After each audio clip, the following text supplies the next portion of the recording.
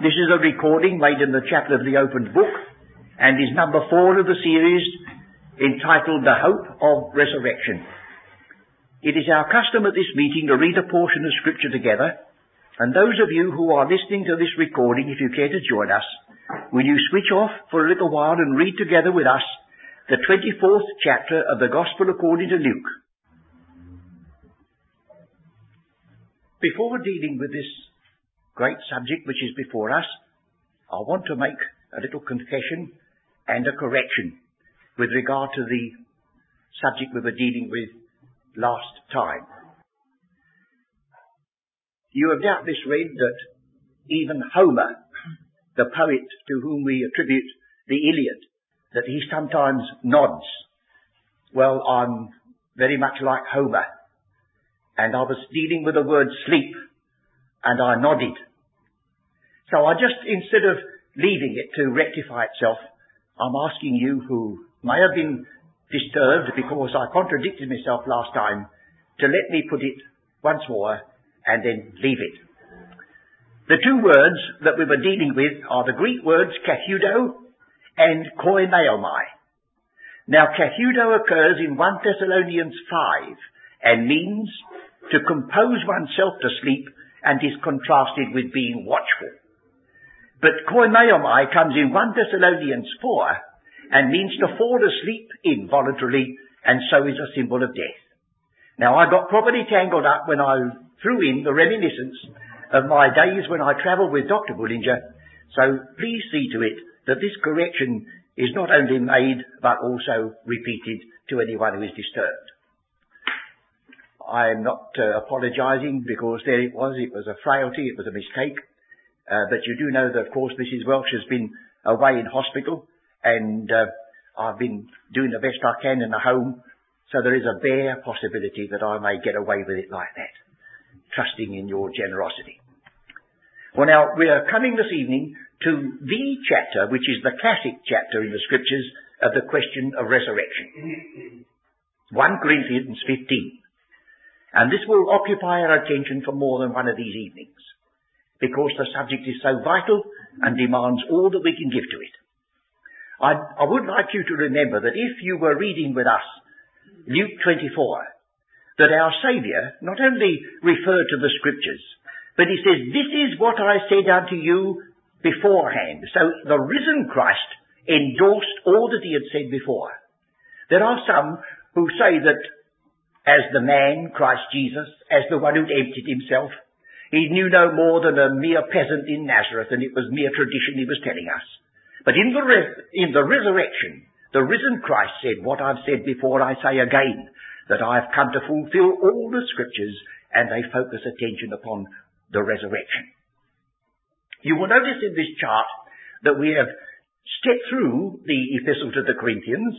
We're not going to deal with it in detail, but while we have it in front of us, let us see the general disposition of subject matter. The first chapter, in its verses 1 to 9, ends up with the expression, "waiting for the coming of the Lord." And when you get to the last chapter, we have those words that sometimes people roll round their tongue, Maranatha. And that, of course, is Aramaic for "the Lord cometh." So the whole epistle is begun and ended on that note, the coming of Christ. Well, you say to me, "I thought we were going to deal with the question of the hope of resurrection." Well, if Christ be not raised from the dead, how can you say he's coming again? It's implicit. If you believe he's coming, he who died for us must have been raised and live again. So there we've got the beginning and the end. And then you remember that this epistle deals not merely with the church as a whole, but with a whole set of different companies in that one church. He first of all says, "It hath been declared unto me about certain people of you, you're saying, I am of Paul, I am of Apollos." Then he deals with some who were practicing such gross immorality, he said, "I can't even speak about it." He spoke about others who were tangled up with this and that and the other. So when you're reading Corinthians, remember that he was dealing not with the church as a whole, but with all sorts of conditions of problems that arose. And then we have balancing, "It hath been declared unto me." Chapter 15, which starts, "And I'm going to declare something unto you." I declare unto you something. And again he deals with the problems that they have been raising. How can you say this, he says. How can you say that? So it was a greatly disturbed church. But we are thankful because it made the apostle go out of his way to deal with this in very clear detail and fairly exhaustively. And then we have, in the middle, chapter 5 to chapter 14, we have an emphasis upon the body. The body physically, which is to be the temple of the Holy Ghost, the body spiritually, that is to say, to do with the spiritual gifts, the body ecclesiastically, and then we could have come over again to the body in resurrection, because that's the question, with what body do they come? Well, that's as far as we can spend time on just looking at the epistle as a whole. Now this great chapter is before us. And that, you see, is divided. I've got, on this chart, I haven't set out in detail the first 11 verses, the introduction. First of all, we have in verses 1 to 11, the apostle's introduction to this subject. And he ends with the words, therefore, whether it were I or they, so we preach, and so ye believed. Now comes the bulk of the chapter.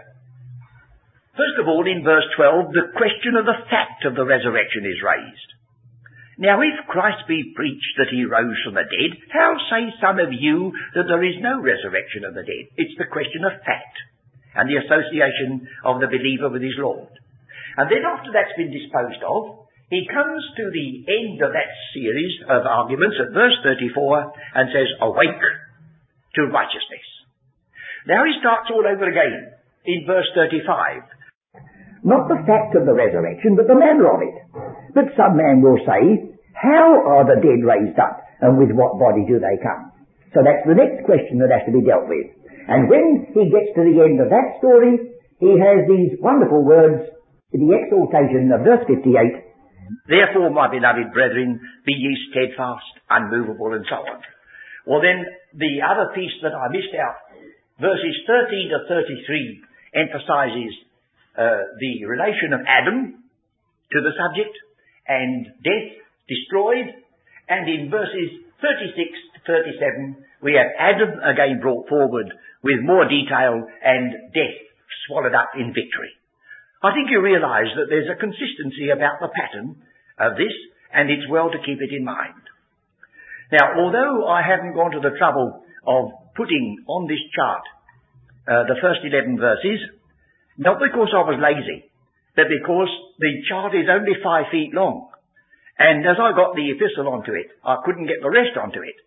And so, this one is not quite so important that we should see its structure. I think it'll speak for itself as we go on. Now, how does the apostle start this? He says, moreover, brethren, I declare unto you the gospel which I preached unto you. He says, further down, verse 3, I delivered unto you, first of all, that which I also received. You see his point. We're not only going to dismiss the great hope of resurrection if we doubt his words, we're going to dismiss the apostle. He stands or falls by this chapter. We could understand the Romans who had no hope, saying, much learning hath made thee mad because you spoke about the resurrection. But here he's speaking to a company of people who owe their salvation, humanly speaking, to this man. If you look back, if you look on, he says, with regard to those who bring letters of commendation to and from, he says, I can't bring you letters of commendation, but you are mine epistle, written on the heart. He says you owe your very salvation to the preaching which you believed and which you stand in. Now you're starting to doubt the resurrection. Well, you see, he says that in that case, you're doubting me. And if you doubt me, you doubt all I stand for. And if you doubt all I stand for, away goes all his epistles and the blessed hope of the coming of the Lord, the teaching of the one body and everything. This man is an apostle. And just as our Saviour said, he that rejecteth you, rejecteth not me only, but him that sent me. So if we turn aside from the teaching of a man who not only said he was an apostle, but said to them, have I not shown you the signs of an apostle worked in your midst?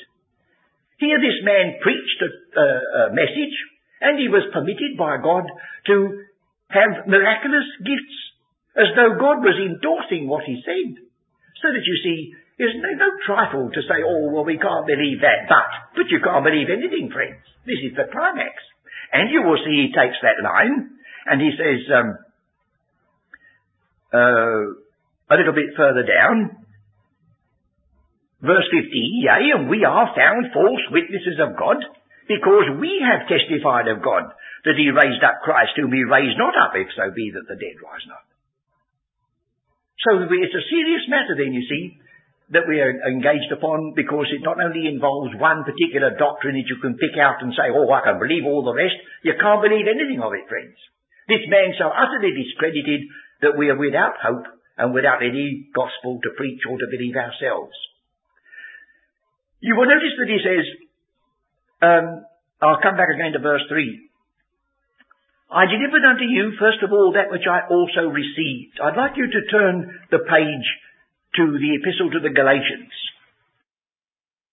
And don't say to me, I thought we were going to deal with the resurrection. Now we're dealing with the Apostle Paul. As I've said, if we can't put Paul in his right place, we better shut the book and go home, because there's no hope for us if this man has made a mistake.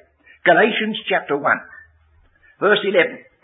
But I certify you, brethren, that the gospel which was preached of me is not after man, for I neither received it of man, neither was I taught it, but by the revelation of Jesus Christ. And then he tells you what sort of man he was, that he was beyond measure a persecutor. He was above many of his nation in his zeal. And then it says, verse 15, but when it pleased God, who separated me from my mother's womb and called me by his grace to reveal his Son in me, that I might preach him. And he says further down in verse 22, I was unknown by face unto the churches of Judea which were in Christ, but they heard only that he which persecuted us in times past now preacheth the faith which once he destroyed, and they glorify God in me. That's this man. He says, that's what I received. I received it not by any human teacher. He says, I received it from the risen Christ. And he describes, 2 or 3, 4 times in the Acts of the Apostles, the experience he had on the road to Damascus. That man was perturbed, the Apostle Paul. He listened to Stephen's speech. He saw that man's face like an angel. He heard that man pray for his murderers, and Paul had to say to himself, and I am supposed to be standing with this rabble that have stoned that man to death. And then he heard the rumour that the tomb was empty. And he was wise enough to know that the idea that the Roman guard had fell asleep was only just put about to deceive the common people. He knew full well no Roman guard would fall asleep or tell anybody they had. What was the secret of that empty tomb? He said, if I go on like this, I shall become one of the worshippers of the Nazarene. So give me some work to do. As I think I've told you before, my old father mixed up proverbs badly, but sometimes they came out on top. He said, a guilty conscience requires no recreation. Of course, I think in the book it said, a guilty conscience requires no condemnation. But he got his own idea. Paul said, I don't want any recreation. Don't give me time to think. And so he went and says, give me a job to do. And he went out breathing, threatening and slaughter. It's good to know this man was an enemy of the truth. He wasn't easily deceived. He was going out breathing, threatening and slaughter, and suddenly he was struck down in the way. And that Hebrew used the sacred name of God and said, Lord, looked up to heaven. And if you'd have said to him, do you expect Jesus of Nazareth to speak to you? He'd have been anathema. Lord, that's his God. And he says, I am Jesus. And that's the conviction of that man. And from that moment, he was changed from Saul the Pharisee, the persecutor, to Paul the preacher and the sufferer. And as you read his writings, he's no sentimentalist. He may be called fanatical because he was a one-man all out for Christ. But there was no doubt about the power that that man experienced when he was changed at that critical moment. He says, I've seen the Lord Jesus. Am not I an apostle? Have not I seen Christ? So you see, this is where he starts. He's not talking about the resurrection. He's not talking about the empty tomb. He says, talk about me. And that's what it should be, friends. It's one thing for us to be telling people that we believe that Christ is risen. It's another thing for them to say, well, I'm sure it must be because of your character, the way you live and speak and act. So here's this man, you see, he starts off in this way. So we'll go back again on our tracks for a bit. Moreover, brethren, I declare unto you the gospel which I preached unto you, which also ye have received, and wherein ye stand. You notice he's reminding them what's at stake. Because if you doubt the resurrection, we have no hope. In fact, you'll find presently when we get down to it, verse 19, if in this life only we have hope in Christ, we're of all men most miserable. He says, if there be no resurrection, then they which have fallen asleep in Christ are perished. So he says, this gospel which I preach unto you, which you believed and in which you stand, which constitutes your hope, now is just trembling in this balance. If you're going to allow your philosophical friends, because Corinth was in Greece, Corinth had great traditions, like the Greek people did, of Plato and Socrates and all the others that have gone before. If you're going to allow them to sway and influence you, and they have swayed and influenced, friends, into the church early came the Platonic doctrine of the immortality of the soul, and as that came in, so the hope of the resurrection went out. You may know there's a book that was written by J.N. Darby, one of the leaders of the early brethren, called The Hopes of the Church. And in that book, he said those words, that when the Platonic teaching of the immortality of the soul came in, the hope of the resurrection went out. But if you went to a bookshop to buy that book today, you wouldn't read that paragraph in it. And you may think that I'm inventing it. But I was asked once to verify it. And I went to the British Museum and I got the first edition, and it's there. But the brethren won't allow it to be there. They've cut it out, and they sell the book without it. So there's a testimony of that group, that that man who was a leader among them knew that the Platonic doctrine had come in, Greek philosophy. You see, when you're dealing with Corinth, you're not dealing with the law of Moses so much. That's Galatians. You're dealing with wisdom. The first chapter's full of the wisdom of this world. And what does the apostle say? Or one of those extraordinary statements. He says, look, you're talking about wisdom. He says, this Jesus Christ and him crucified to you is foolishness, isn't it? Yes. Well, he says, the foolishness of God is wiser than men. And the weakness of God is stronger than men. Jesus Christ and him crucified beats all your philosophy. And always will. So we mustn't be surprised to discover he has to take a line of argument with these people a little bit different from that which he would when he was dealing with folks in Galatia. So he said, I'll repeat verse 3. For I delivered unto you first of all that which I also received. That's what we've touched upon. And then he turns their attention not merely to himself, what he received. He says, I've got another basis. That Christ died for our sins, according to the Scriptures. Well, you can go through Corinthians and discover that. You've only got to turn the page and read that Christ, our Passover, is sacrificed for us. Christ died for our sins, according to the Scriptures. And he was buried. Well, now, he didn't say according to the Scriptures, but you can find that. You can find that this Saviour who was prophesied in the prophet Isaiah made his grave with the wicked and with the rich in his death. And the Word of God is so exact that it is, he made his grave with the wicked ones, plural, and with the wicked and with the rich one in his death. There were the thieves, and there was Joseph of Arimathea. No mistake. And then we have, he shall pour out his soul unto death, but he shall see his seed, he shall prolong his days, and he shall be satisfied. Oh, that's resurrection implied there without the possibility of doubt. So he says, he was buried, and that he rose again the third day according to the Scriptures. Now, there's no specific prophecy in the Old Testament that says the Messiah shall be raised again the third day. But the more you read the Scriptures, the more you come up against this third day. There is the one great type which our Saviour has endorsed, that as Jonah was 3 days and 3 nights in the belly of the great fish, so shall the Son of Man be 3 days and 3 nights in the heart of the earth. He's endorsed that. But the first chapter of Genesis says on the third day, the earth, the dry land appeared from its watery grave, as it were, and became ready to be a habitation for man. Or you get Moses stipulating that the children of Israel should not go 1 day's journey or 2 days' journey, but 3 days' journey.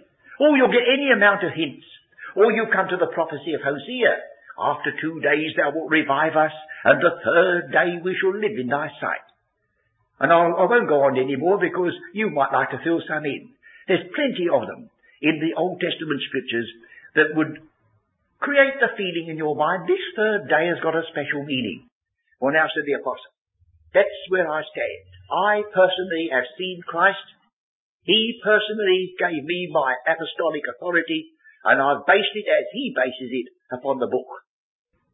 So you see, any tinkering with this doctrine is dealing with fundamentals, and our hope is in suspense. Now he says, I will give you further evidence. Earlier in this series I discussed the question of what is called mere historic faith with doctrinal faith. Well, don't you bother about that, friends, because if this isn't historic faith, we've got no doctrinal faith to build upon it. If you could prove that there was never a man named Pontius Pilate, you've destroyed the Christian faith.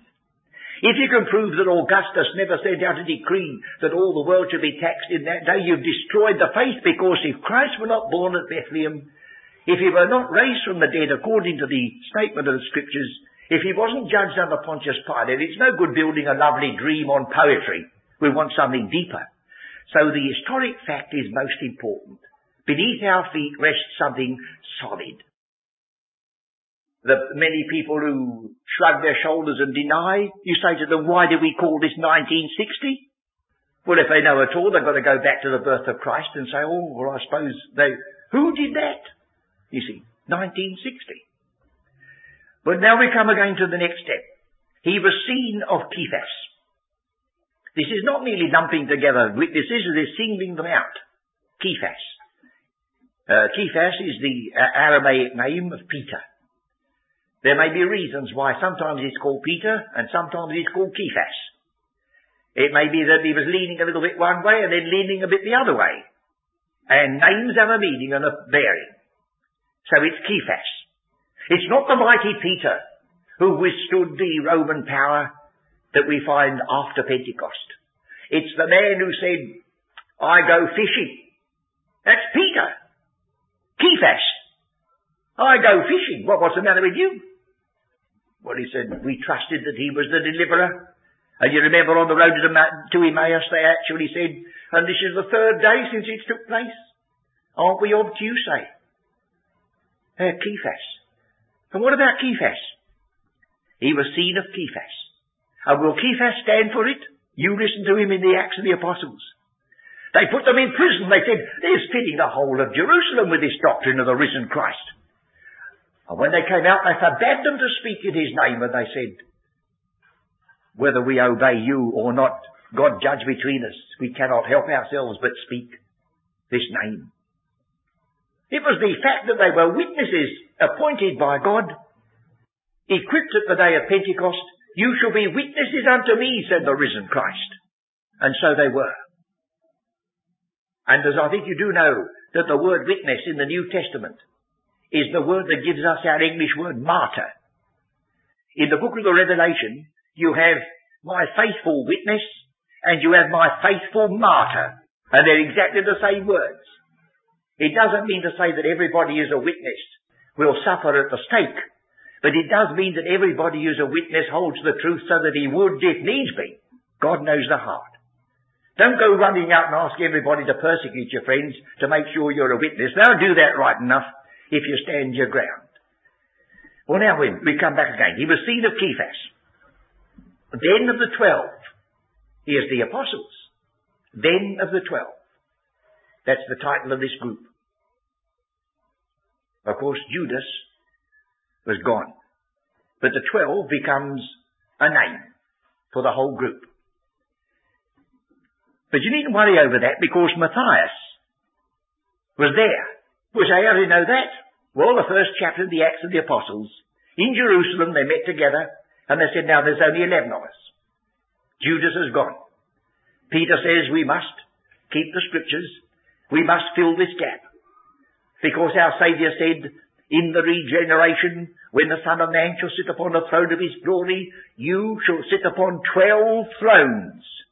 Well, is there going to be one throne empty all the time? No. Well, how are we going to decide? Well, here's the decision. We must have someone who, commencing with the baptism of John, has continued right with us unto the day he was taken up.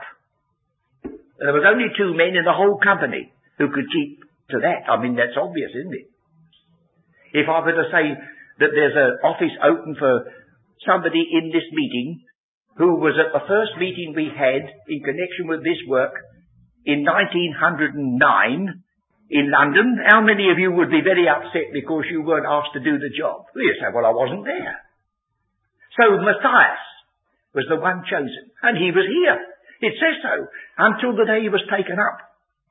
So don't boggle about the 12 when you know there was only 11 as far as you know. There was Matthias all the time. The Lord said, have I not chosen 12, and one of you is a devil? He knew. And Matthias was appointed long before he was appointed by Peter. After that, see, we've got Cephas, then we've got the 12, and we've got to discredit all these men. We've got to discountenance these apostles that stood so firmly once the day of Pentecost had passed and were used by God for the illumination of man. After that he was seen of above 500 brethren at once. 500 brethren at once. And then the apostle goes out of his way to say, I'll admit that we can't bring the whole 500, but he says, the greater part remain unto this present. But some are fallen asleep. Some are fallen asleep. So the greater part of 500, would you say 300? Right. He says there's Cephas, there's the whole 12, and then another time 500, no 300. I can bring them all to bear witness that they'd seen the risen Christ. Well, this is witnessing with a vengeance, isn't it, friends? There's many an event which is supposed to be authentic history which couldn't bring such evidence as this, with those men who were willing to seal it with their blood as they did, if it was a mere fantastic idea. And you notice how Paul has unconsciously slipped, shall I say, into the language of resurrection. As far as I know, he had already written the first epistle to the Thessalonians before he wrote the Corinthians. And in the Thessalonians he says, we which are remain, in contrast to those who have fallen asleep. He was only using exactly the same words then as he's used here. He says the greater part remain, but some have fallen asleep. Using the very words which he will say will be true when the second coming of Christ takes place once more.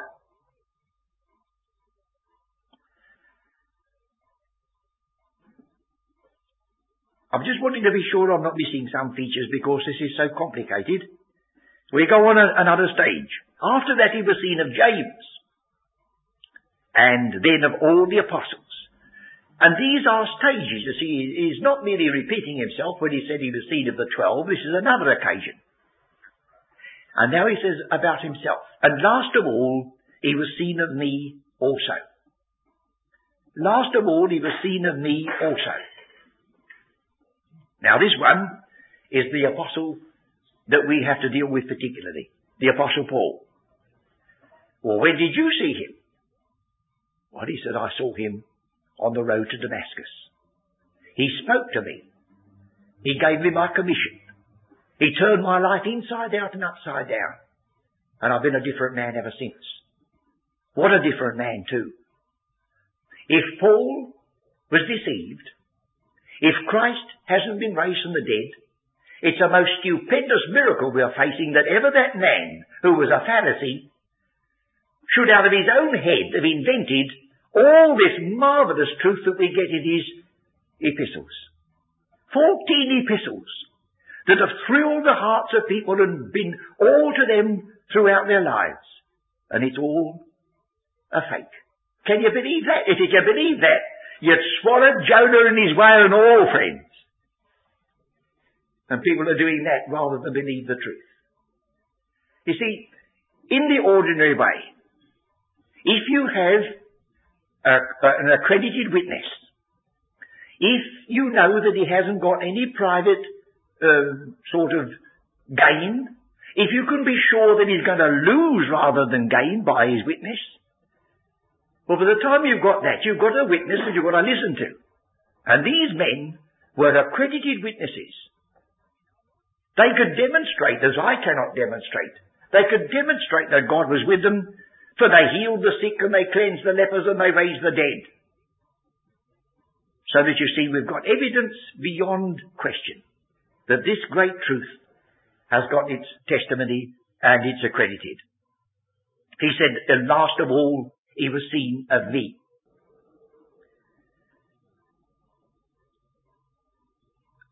And he goes on to explain about himself as a one born out of due time. One born out of due time. A strange expression, as though he was an oddity. Well, he was in that sense. Because, you see, if the people of Israel had repented, if they had accepted Christ as their king, there would only have been the 12. Now we're speaking if. And God knew. And so he was a man who was prepared not only to go to Israel, but to go to the Gentile when the people of Israel were temporarily set aside. He says, for I am the least of the apostles. The least of the apostles. You remember in Ephesians chapter 3? I think we might let him speak for himself without misquoting. When he's making the great claim that to him had been entrusted this revelation of the unspeakable secret. He says, verse 7, chapter 3, Ephesians, whereof I was made a minister, according to the gift of the grace of God given unto me, by the effectual working of his power, unto me, who am less than the least. See, here in Corinthians, he said, I'm the least of the apostles. He wasn't magnifying himself. In Romans he says, I magnify mine office, but not magnified himself. He never depreciated his office. He stood for it. But he said, how God could use me is still a marvel. Unto me who am less than the least of all saints is this grace given, that I should preach among the Gentiles the unsearchable riches of Christ.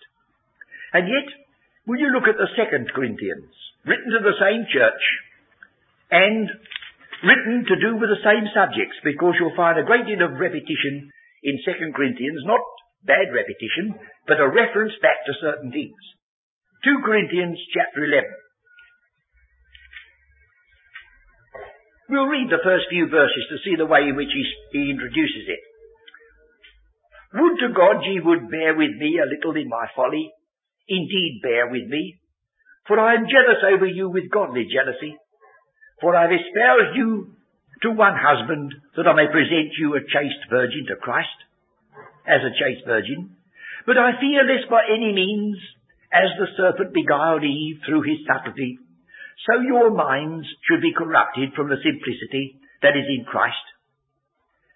For if he that cometh preaches another Jesus, whom ye have not preached, or if ye receive another spirit, which ye have not received, or another gospel, which ye have not accepted, ye might well bear with him.